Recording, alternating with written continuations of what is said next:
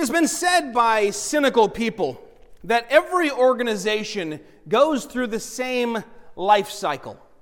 That it begins with the man, moves on to the movement, then to the machine, and finally to the monument. Or I've heard others say the mausoleum. And I think it's cynical, but it may also be true in most cases. Things begin when one person, a man or a woman, has just a lot of passion and excitement, and they want to begin something. They see a need, or they see something that must be addressed, and they take it upon themselves. And then it becomes a movement as other people catch that excitement and join them. And it is no longer usually completely reliant on that first person then. It sort of takes on a life of its own. And then as it becomes more formalized, it becomes a machine. And I don't like that word so much because that sounds negative, and it has positive and negative aspects to it. For example, think of someone who's just sort of selling burritos out of their house. You know, they go on Facebook and say, anyone want a burrito? And then they make a little food truck situation, and then they start a restaurant, and then they get a whole chain of restaurants. It becomes organized, and there's moving parts and even principles and rules that happen. But then over time, if they're not careful, the machine becomes the point. It becomes the end rather than the means to the end. And at that point, when all the energy and all the resources of the organization are going into keeping the machine going and all the gears and cogs turning, then we get to a point where the organization is simply a monument to itself or a monument to the machine. And that is a danger in churches perhaps more than anywhere else. And as a church that is coming up, not too long from now, on a 100-year anniversary, we have to be on guard against that sort of thing. Mission drift, or just going through the motions and losing sight not only of the original movement, but of the man, Jesus Christ, who founded it, upon whom this whole thing is built. And here we see in chapter 13 of the book of Acts, as we begin this third and final section, moving beyond Jerusalem, beyond Judea and Samaria, heading out to the ends of the earth, that those who begin this missionary movement are rooted in this man, Jesus Christ. It's a movement that's moving with the force of a machine. Yes, they're organizing congregations as they go. As this continues, Paul's going to have people setting aside, laying hands on overseers and deacons. But their eyes were not set. Their aim wasn't, we're going to open 120 new locations by end of fiscal year. They didn't say, no, we have to make sure that we increase by 150% every quarter. No, their eyes were set instead on Jesus. They're breaking new ground because Jesus said to. And they're obedient. And they're being led now by the Holy Spirit to do just that. Part of what we see in this new section is that Paul is called by a different name. He's been called Saul all this time. And no, he didn't change his name from Saul to Paul when he was converted. He had both names continually. Saul is his Hebrew name. Paulos, that's his Roman name. And so while he was in the church in Jerusalem and amongst the synagogues primarily, before they started this missionary thrust, he's called Saul. He calls himself Saul. That's how he's known. But now he begins to be called Paul. And we also see another change, that he comes to prominence. And even at the beginning of this passage, it's Barnabas and Saul. By the end of this passage, it's Paul and his companions. And so this is going to set the tone for the rest of the book of Acts. This scene begins here in Antioch. And we saw in chapter 11 the background of this church, the origin, started by Jewish missionaries who decided to come in and not just speak to the Hebrews, but also to the Gentiles. And now the church is largely Gentile in makeup. We've seen that they are people who study the scriptures, who learn, who follow closely. They were first called Christians at Antioch. And this church is young, and it's being hugely blessed by God and used by God, and they are on fire for Jesus. And that's a buzzword that we don't really come across in the scripture. It never says, you're reading the King James, and it says, and Peter that hath been on fire for Jesus. But I think it's a good one. And I do think it's biblical. We read in Revelation 3, as Jesus is giving a message to the church in Laodicea that was lukewarm. He says, if you're neither hot nor cold, I'll spit you out of my mouth. I'd rather you were hot or cold. Maybe the better way to say it would be that we're hot for Jesus, but that definitely doesn't sound right. So on fire it is. And so here we are watching a church bursting out, burning out into the world, to the edge of the world, spreading like wildfire. And we are excited as we read the beginning, this launch day of what will become the missionary arm of the church. We find them together worshiping. That's what you do when you're on fire for Jesus. You gather together and you worship. I'll tell you what, whenever the Nepali get together, birthday party, whatever it is, there's worship. Somebody's got a guitar. Somebody's got a tambourine. They sing. When they say, hey, we're getting together at this house, or here, Pastor, can you be there? You only need to speak for about 15 minutes. Oh, okay. It's this afternoon? All right. Worship happens. Extemporaneously, it happens planned, it happens continually. Worship is the state of the church when we are on fire for Jesus. They're also fasting and praying. And this is a church we've been told and we've seen already. They are a witnessing church. They are a giving church. And here we find that they are a sending church. They're not just all about them. We saw that when there was a prophet who said, there's going to come a great famine in the land. And he told them that the church in Jerusalem was going to suffer. And so these largely Gentile Christians again said, we are going to put together an offering, aid for the church in Jerusalem and send it to them. That's what they're returning from there in verse 25. They're giving people, but now we find not only do they have great concern for those in the church, they have great concern for the lost. Those who not only are outside of the church, but may even be hostile to it.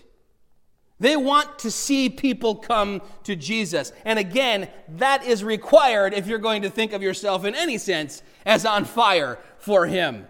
Because this was the mission, the commission he gave. Go into all nations making disciples. Go and make disciples of all peoples. Teaching them to obey and baptizing them. Preach repentance and forgiveness of sins in Jesus' name, as Luke puts it. And up to this point, the spread of the gospel had been kind of accidental for the most part. Right? What would happen is people were driven away from areas of persecution and went out further and further. As they went, they brought the gospel with them. But now it becomes intentional, having been called by God to bring the gospel to every corner of the Roman world. And we find these leaders gathered together, and we're told that they are comprised of prophets and teachers. They are people who want to know God and make him known. They study, they pray, they fast. They're men devoted to the word. They're not picked because they've been around the longest, like they have seniority. Even though the word elder is going to come up, the requirements for elders are spiritual. They're not chosen because they're charming and they exude success and they'll look good on the church website. No, they're committed to God's word. They're committed to exhorting, and they're gifted for it. And together they're devoted to listening to the Spirit. This reminds me of the 12 when they said, we have too much on our plate. We're taking care of all of these different ministries. We're getting people coming to us with complaints, and it's starting to pull us away from the ministry of the word and prayer. Those two things we find absolutely prized amongst the leaders in Antioch. They had all this in common. But this is practically all they had in common, these 5 leaders. There's a great diversity here, and yet unity of purpose. Here's the list. We've got Barnabas. We've met him. We know Barnabas, right? He's a Jew from the Jewish priestly class. He's a Levite. He is a Greek speaker and probably more in touch with Greek culture than Hebraic culture. We have Simon, called Niger. Niger is Latin for black. He is from North Africa.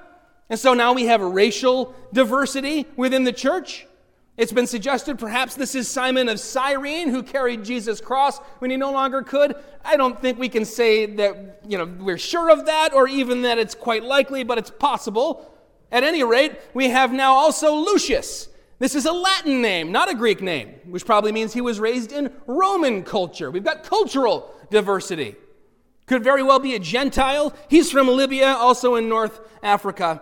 And then we've got an older guy, Menahem. He's part of the upper crust, the upper echelon of society, to the point where we find out he was raised with Herod. The Herod he was raised with is not the guy with the worms from last week, but rather that guy, worm guy's uncle, Herod Antipas, the one who had John beheaded, the one who actually had Jesus before him and ordered that he be mocked and laughed at him and had him beaten. This guy had the ear of, he knew Herod Antipas. So we've got all sorts of different people. And of course, there's Saul. We know Saul, he's a Pharisee of Pharisees. He was a big shot, trained under Gamaliel, the rabbi. And if you saw these five together, you would have no idea what was going on. Someone said, what's going on there at that table? You'd say, I am really lost. Search me.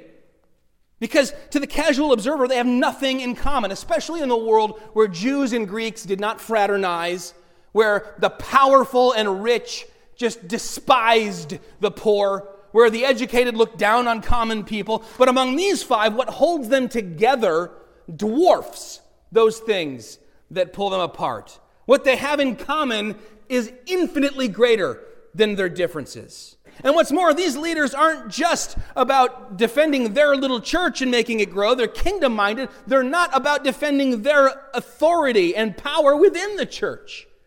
It started with Barnabas. He went down to Antioch. He said, I need help. And he went and found Paul, brought him back from Tarsus. Now we find there's five.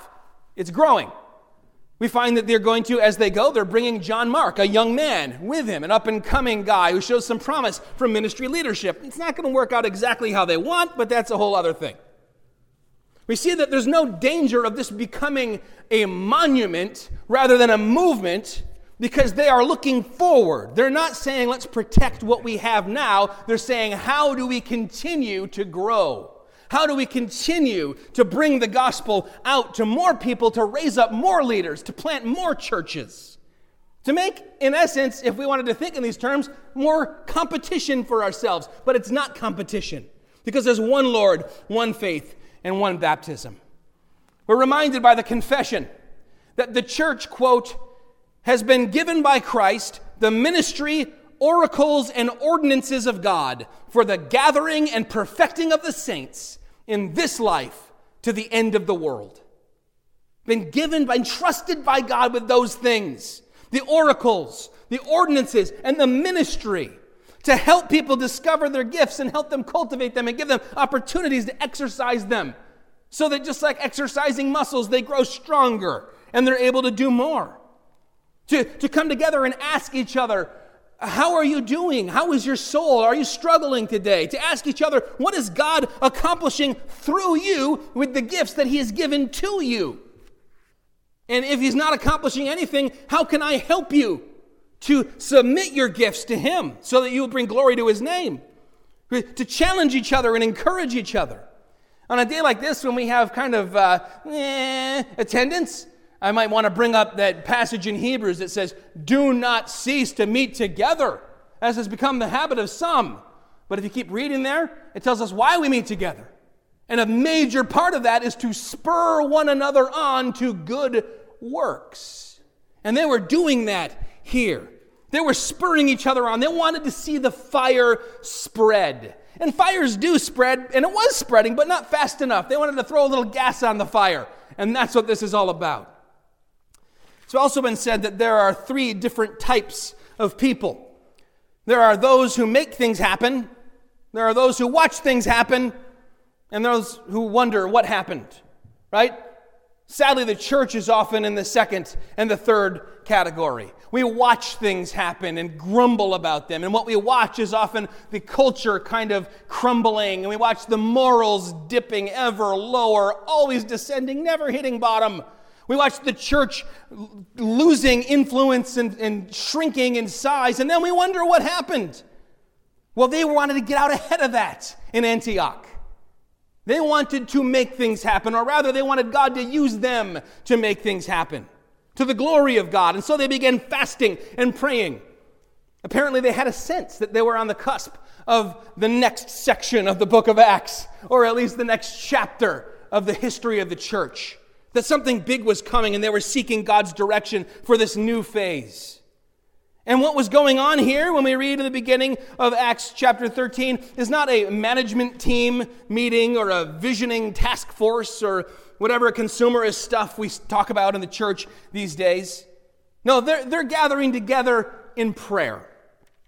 It was about 25 years ago that the church jumped on the mission statement, vision statement bandwagon when the world told everybody from Dunkin' Donuts to IBM to Bed Bath & Beyond that you have to have a mission statement that says what you're about and a vision statement that says your goals.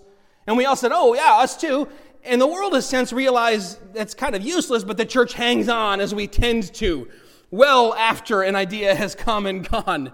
And if church has a vision statement or a mission statement, I'm not judging them. But what I am suggesting is that when we try to emulate the world, we often come to the point where the world's favorite terms and ideas and structures become central to the church. I've been to so many of these seminars and conferences where church growth or church leadership experts get up and use way more corporate lingo than biblical language. I remember when I first started hearing in the church about vision casting or casting vision, and I remember thinking, it sounds like it might be like Pentecostal or something. There's a little something sort of mystical about it. No, I come to find out it comes from the world of business development and corporate strategizing and branding. And of course, churches thought this might be a way to kind of get back from the machine and the monument back to the movement and the man. But actually, it seems to often have the opposite effect. As we try so desperately to make Scripture seem relevant and actually drain it of its supernatural power and turn it into literally the most boring thing in the world. If you challenged me, take something exciting and make it dull, I could come up with no better way than to sort of squeeze it into the world of a Dilbert cartoon with boardrooms and mission statements and brainstorming sessions and profit and loss statements. I've been in that world, and there's nothing wrong with working in that world, and good stuff happens in that world. And if you work in that world, I'm certainly not trying to make you feel bad about what you do for a living. What I'm saying is the church is something else. That while those things might be used well and to good ends, they aren't about to make someone take up their cross and give everything up to follow Jesus. 1 Corinthians 4:20, for the kingdom of God does not consist in talk, but in power. We see power here. This setting is not a planning retreat with a bunch of flip charts and whiteboards and some brainstorming visionary writing on glass with a grease pencil like in the movies. I don't, by the way, understand that. I mean, it's harder to read, right, than if you just write on a chalkboard or something. But no, this is the result of seeking God's will. And this is what it should look like in our churches as well. And I confess, on behalf of the elder board, we don't do enough of this. That too often we come together and pray at the beginning, and it's often me giving the prayer. And we say, well, we got to pray, of course, because it's church stuff. And the prayer is, Lord, help us get through this stuff quick, efficient, so that we can be on our way. And it's certainly not despite my saying, guys, we have to be more spiritual. No, just about everybody's put in a full day's work, and this meeting, which often has to do with just boring, everyday, pedantic things like boilers and permits and elevator inspections, and it's the only thing standing between us and like putting up our feet and wiggling our toes in our Argyle socks. And so what do? We say, well, let's pray real quick. And I think what we need to do more of is what we've done just a handful of times in the almost 14 years I've been here, which is we need to take more opportunities to say, this is something big that we're discussing. Let's stop and pray about it for a while. Let's pray together. Or maybe let's take a few days. What if it's really big and we say, what if we fasted and prayed? I wonder how often that happens anywhere in any church in America today. And yet that's what we find the church doing when the movement is exploding. We need to remember that this isn't just business meetings. This is something supernatural. Before calling the 12 disciples, Jesus spent the entire night in prayer. But he didn't quite have the connection to God that we have, so we don't need to do such things. We need to lead by following. We lead by following Jesus and following him closely. To be part of his mission, because while the mission statement stuff is relatively recent, the mission itself is ancient. It goes all the way back to Genesis 3:15, and Jesus is saying, I'm inviting you to join me on my mission already in progress. And to do so by being in prayer, to be in the Word, to be in the Spirit. The church sent them out here. But notice it also says that they were sent out by the Holy Spirit. Shows us how rooted in the will of God they were, how fervently they sought his face, that the church could send them, and at the same time the Spirit is sending. Because the Spirit guides us and leads us. And we pray for wisdom, yes, but we hope that the Spirit will give us direction, that the Spirit will, and you know, often where the Spirit is talked about the most and given the most lip service is where he's most misunderstood. Where the Holy Spirit is talked about as a kind of force, a power source we can plug into, and whatever we want to do then, it's supercharged. D.L. Moody said that he had been a church member for 7 years before he realized the Holy Spirit was actually a person. The third person of the Trinity was personal, not just some kind of Star Wars sort of thing. Those who want to use the Spirit for their own means find themselves in the company of men like Simon Magus, who said, oh yeah, I want in on that. How about I buy some of that? And Peter said, may your silver perish with you. The Spirit is not a force that we tap into, is not a tool that we use. The Spirit is a person who uses us. God the Holy Spirit. Which reminds me of a tape that I used to have. It was a cassette tape. Everyone remember those? Alex, you know what they are though, right? I had a Batman comic book that came with a little tape. It was the origin of Batman. And I listened to that tape over and over and over again while I read the comic with it. I was probably about 11 years old, about Calvin's age. And one day I left it in the car, and the sun beat down on it. And it kind of did this. It started to curl. And I looked at it, and it wouldn't fit. I tried to shove it into my tape player. I thought, oh no.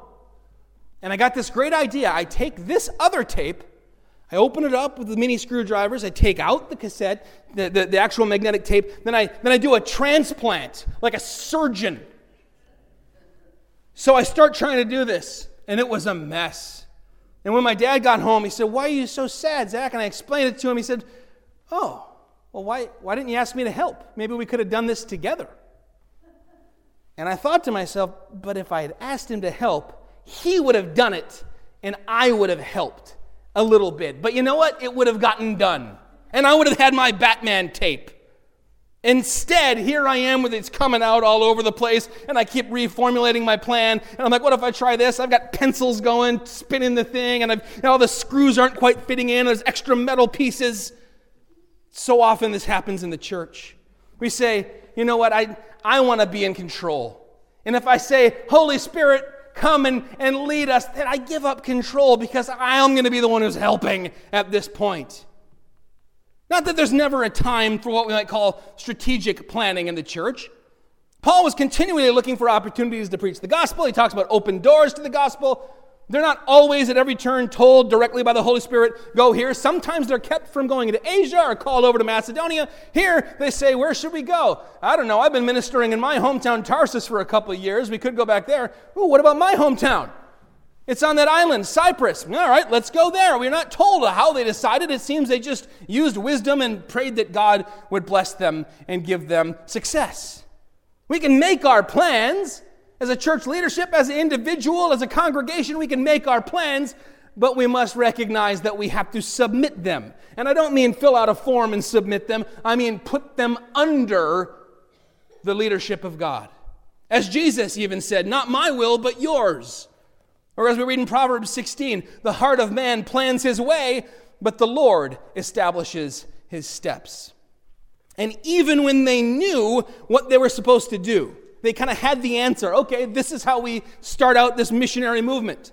Even when they knew that they were definitely on the right track, they continued to fast and pray because they knew they were absolutely dependent on God to carry out that plan.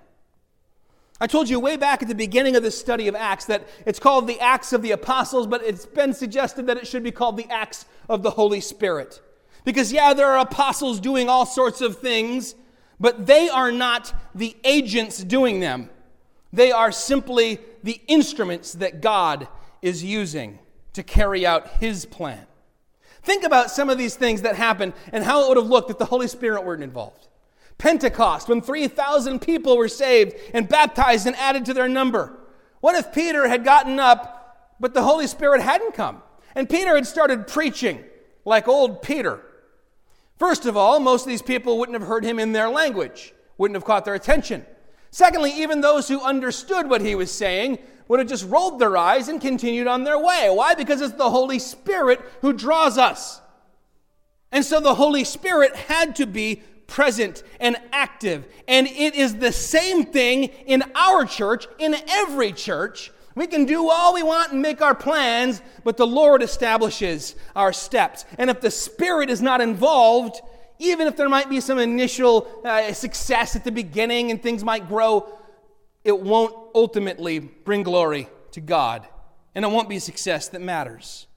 So the Spirit sent them, but then we hear in verse 9 that Paul, full of the Spirit, says this. So the Spirit sent them, but the Spirit goes with them.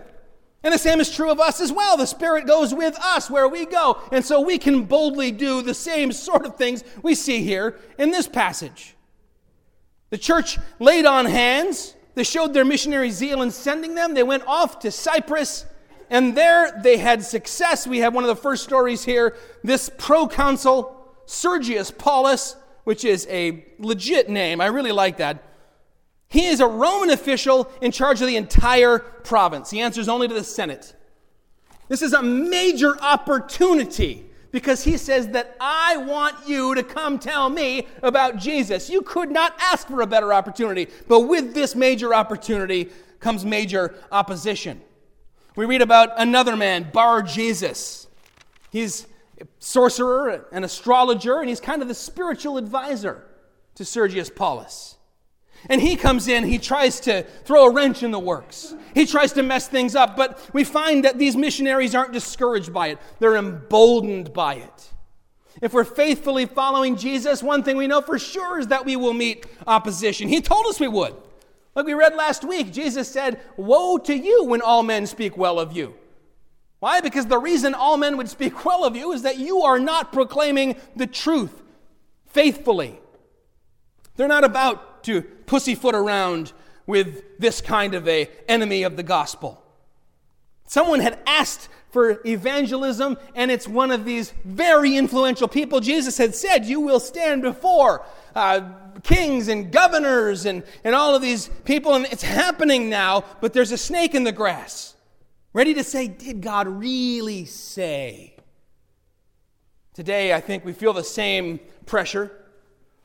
We say, I want to share the gospel, but I don't want to come off obnoxious because there's all these stereotypes about Christians that we're narrow-minded and stuff. And so sometimes I tone it down. I want to make sure that I don't come off too strong. And so maybe I say, well, yeah, there are other ideas. And this book over here that you're reading by Deepak Chopra probably has some wisdom in it. And this thing that you're getting over here probably has, rather than saying, no, there's one way. And that is Jesus Christ. He's the way, the truth, and the life. No one comes to God the Father but by Him. Can you imagine Moses saying of Pharaoh's magicians, oh, they're okay too. I mean, yeah, listen, Pharaoh, just live your truth, okay? Follow your hearts, whatever you need to do. Be true to yourself, find your path, and maybe if you can, in the midst of all that, sort of let my people go, that'd be good too. No, boldly, let my people go. And he humiliates their magicians by showing the power of his God. And that's similar to what Paul and Barnabas do here as well. God has not given us a spirit of fear, St. Paul will later tell us, but of boldness and of a sound mind. And I think so often the way we water down the gospel is reactionary, and it is motivated by fear. Not by boldness, not by the Spirit. If fear is in control, if fear is at the wheel, the Spirit is not. This is spiritual warfare, is what we're dealing with. He says to him, you are making crooked the ways of God. Remember when John the Baptist was preparing the way for Jesus, he said, make straight his path. Prepare the way of the Lord. We can't allow crooked paths to come into the gospel, because if we water down the gospel, it's about as effective as when you water down or weaken a virus. Now that can be effective. It's called a vaccine, but it doesn't give you the virus. It inoculates you. And a watered-down gospel will inoculate people to the power of the true gospel. To say, here, well, follow Jesus. He'll make you a better person, happier. He'll make you more fulfilled. Okay. That doesn't pan out. There's still trials. There's still suffering. I'm still here with all of my sins and all of my stuff. And the next time someone says, Jesus is the answer, I say, no, I tried that already. I've been inoculated. So they call this man what he is, a false prophet. His name means son of Jesus, but Paul says you're fooling nobody. You're a son of the devil. Vintage Paul. Barnabas wasn't about to say that. He's the son of encouragement. He was probably going to be like, I like your fedora, but not so much your doctrine. But Paul comes right at him with, you are a son of the devil and an enemy of the truth. They proclaim the gospel with boldness because it's a bold message. And because you can't water it down and bring someone to the foot of the cross. There needs to be a crisis point for someone to come to faith. And sometimes if you've tried to share the gospel and you felt like you were kind of powerless in the moment and you weren't even communicating, maybe it's because you were trying to be too subtle. There needs to be a crisis point where someone says, I have no option but this guy dying on a cross because I see my need. This is how Jesus ministered. This is how the apostles minister. That in taking up a cross and following Jesus to Calvary, you can't enter into that lightly, and you can't invite someone into that lightly. Jesus says, count the cost. And look how often Jesus took the law. He said, look, here's the truth. And he held it up to people and showed them falsehood. And then they said, wow, I really need the truth. He said, here's the gospel. You cannot find your way to heaven, earn your way to heaven, climb your way to heaven. But heaven has come down. Jesus came and died for your sins and bore your guilt and punishment. Repent and believe. And our eyes are opened. Opposite of what happens here with Bar Jesus. His eyes are closed. Remember, Jesus said, if the light within you is darkness, how great is that darkness? A mist and darkness came around him. And he was rendered blind. And of course, as an astrologer, he needed to be able to see the stars and where they were and all this stuff. We're told here he can't even see the sun for a time. Why is it that these men were able to just go out and do so simply what seems so difficult to us? Even though they were in the midst of persecution and the stakes couldn't have possibly been higher. And there were people after them. Everywhere they went, more people wanted them dead, and they keep on carrying it out. I think the difference is that they saw the world the way Jesus saw the world. In John 4:35, Jesus says, look, I tell you, lift up your eyes and see that the fields are white for harvest. When you looked out and the fields looked white, that meant there was harvest ready to go, and it was abundant, and you needed to get on it. I think today we often say, it's not quite the right time. It's not quite ripe. Yeah, bananas are all green. Or, now it's too late now. Everything's rotten. Forget it. God can't even save this. Let's just pray he comes back soon and burns the whole thing down. No, the world is ripe for harvest. The harvest is plenty. The laborers are few. And so we need to send laborers and be laborers in the harvest fields. Perhaps some of us think, well, if I could do miracles like Paul and Barnabas are doing here, striking people blind and doing, anytime someone challenges me, I just do a miracle, I could win a lot of people to Christ as well. But remember what Jesus said in the teaching on Lazarus and the rich man. He said, I know that you want to come back from the grave and warn your brothers and tell them what awaits them after their death, but it wouldn't do any good. They have the scriptures, Moses and the prophets. If they won't believe them, even if a man is raised from the dead, they won't believe. And it wasn't the miracle that converted the proconsul. It was the teaching of Paul and Barnabas. People often think, if we had miracles and all these things we see in Acts, the miracle could move us from monument back to movement. No, the way to get away from the monument, the way to protect against becoming the mausoleum, is to continually return every Lord's Day, every morning to the man who started it all, Jesus Christ. To say to him, don't let us become dedicated to the machine. Don't let us become just about turning the cogs and all the gears and making sure the thing just keeps on running. Lord, fill us with passion and a desire to go out and win the lost. Fill us with a burden for the people who live all around us who don't know Jesus. Fill us with your Spirit. Help us to want to fast and pray. Give us the heart that every time we gather together, we got to worship at least a little bit. Lord, give us the kind of passion that sent these men out into the world. Keep us focused on the man and the movement he began, lest we become a monument. Heavenly Father, we thank you for the example we see here. At the beginning, it's always easy at the beginning to maintain excitement. Lord, we pray nearly a century in that we could maintain a passion for your kingdom. We pray that where we have grown cold, you would reignite us, that we would be on fire for you.